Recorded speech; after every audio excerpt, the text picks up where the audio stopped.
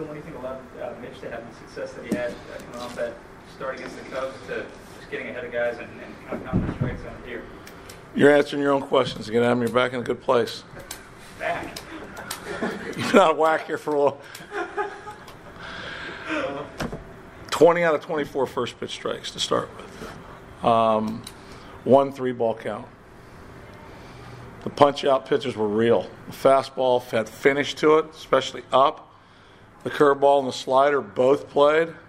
A really good, unpredictable mix.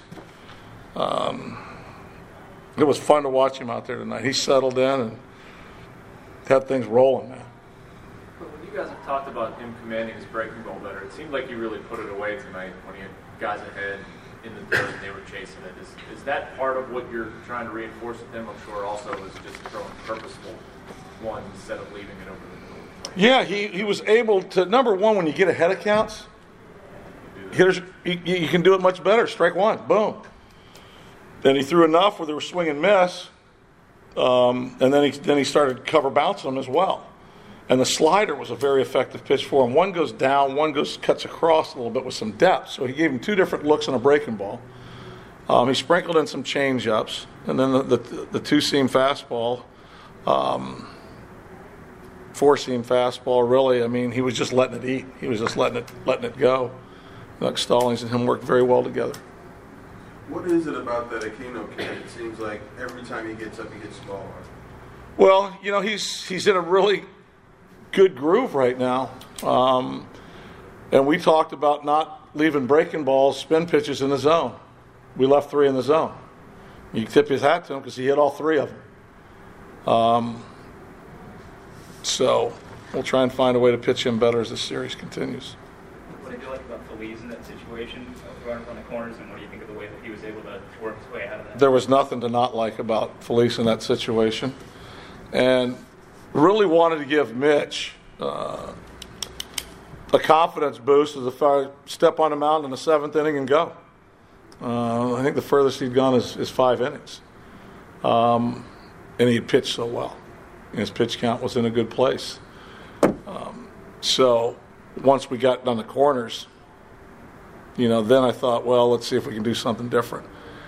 Michael has come on strong for us the last couple months. The fastball's eating at the top of the zone. The slider's a real pitch for him now for strikes and for chase. For swing and deception, they've got to cheat to get to the fastball, and then they can spin the breaking ball. And the way he was able to attack there, looked like he'd done it a number of times. He's just gotten better as the season's gone on.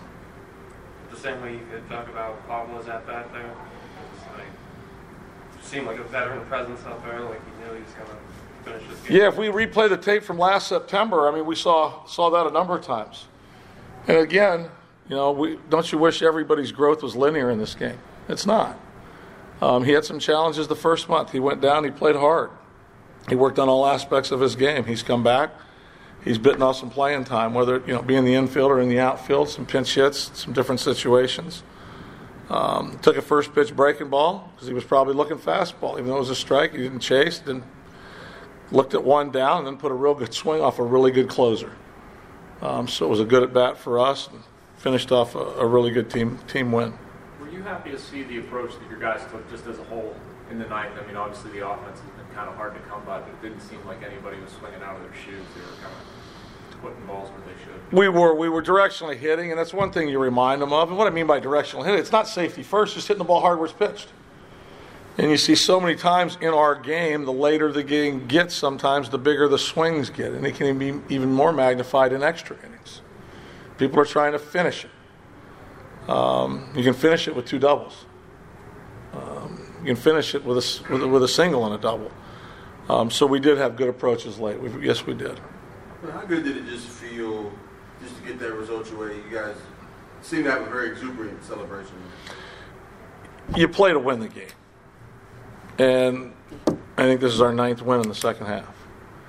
As I told you even earlier, you know, the vibe and the energy and the effort's there, but those don't always translate to wins, and they haven't for us.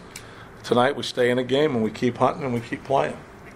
And it paid up for us tonight. And you never know when traction's going to start and when something small can lead into something bigger. So we got another opportunity tomorrow to build off the momentum from today.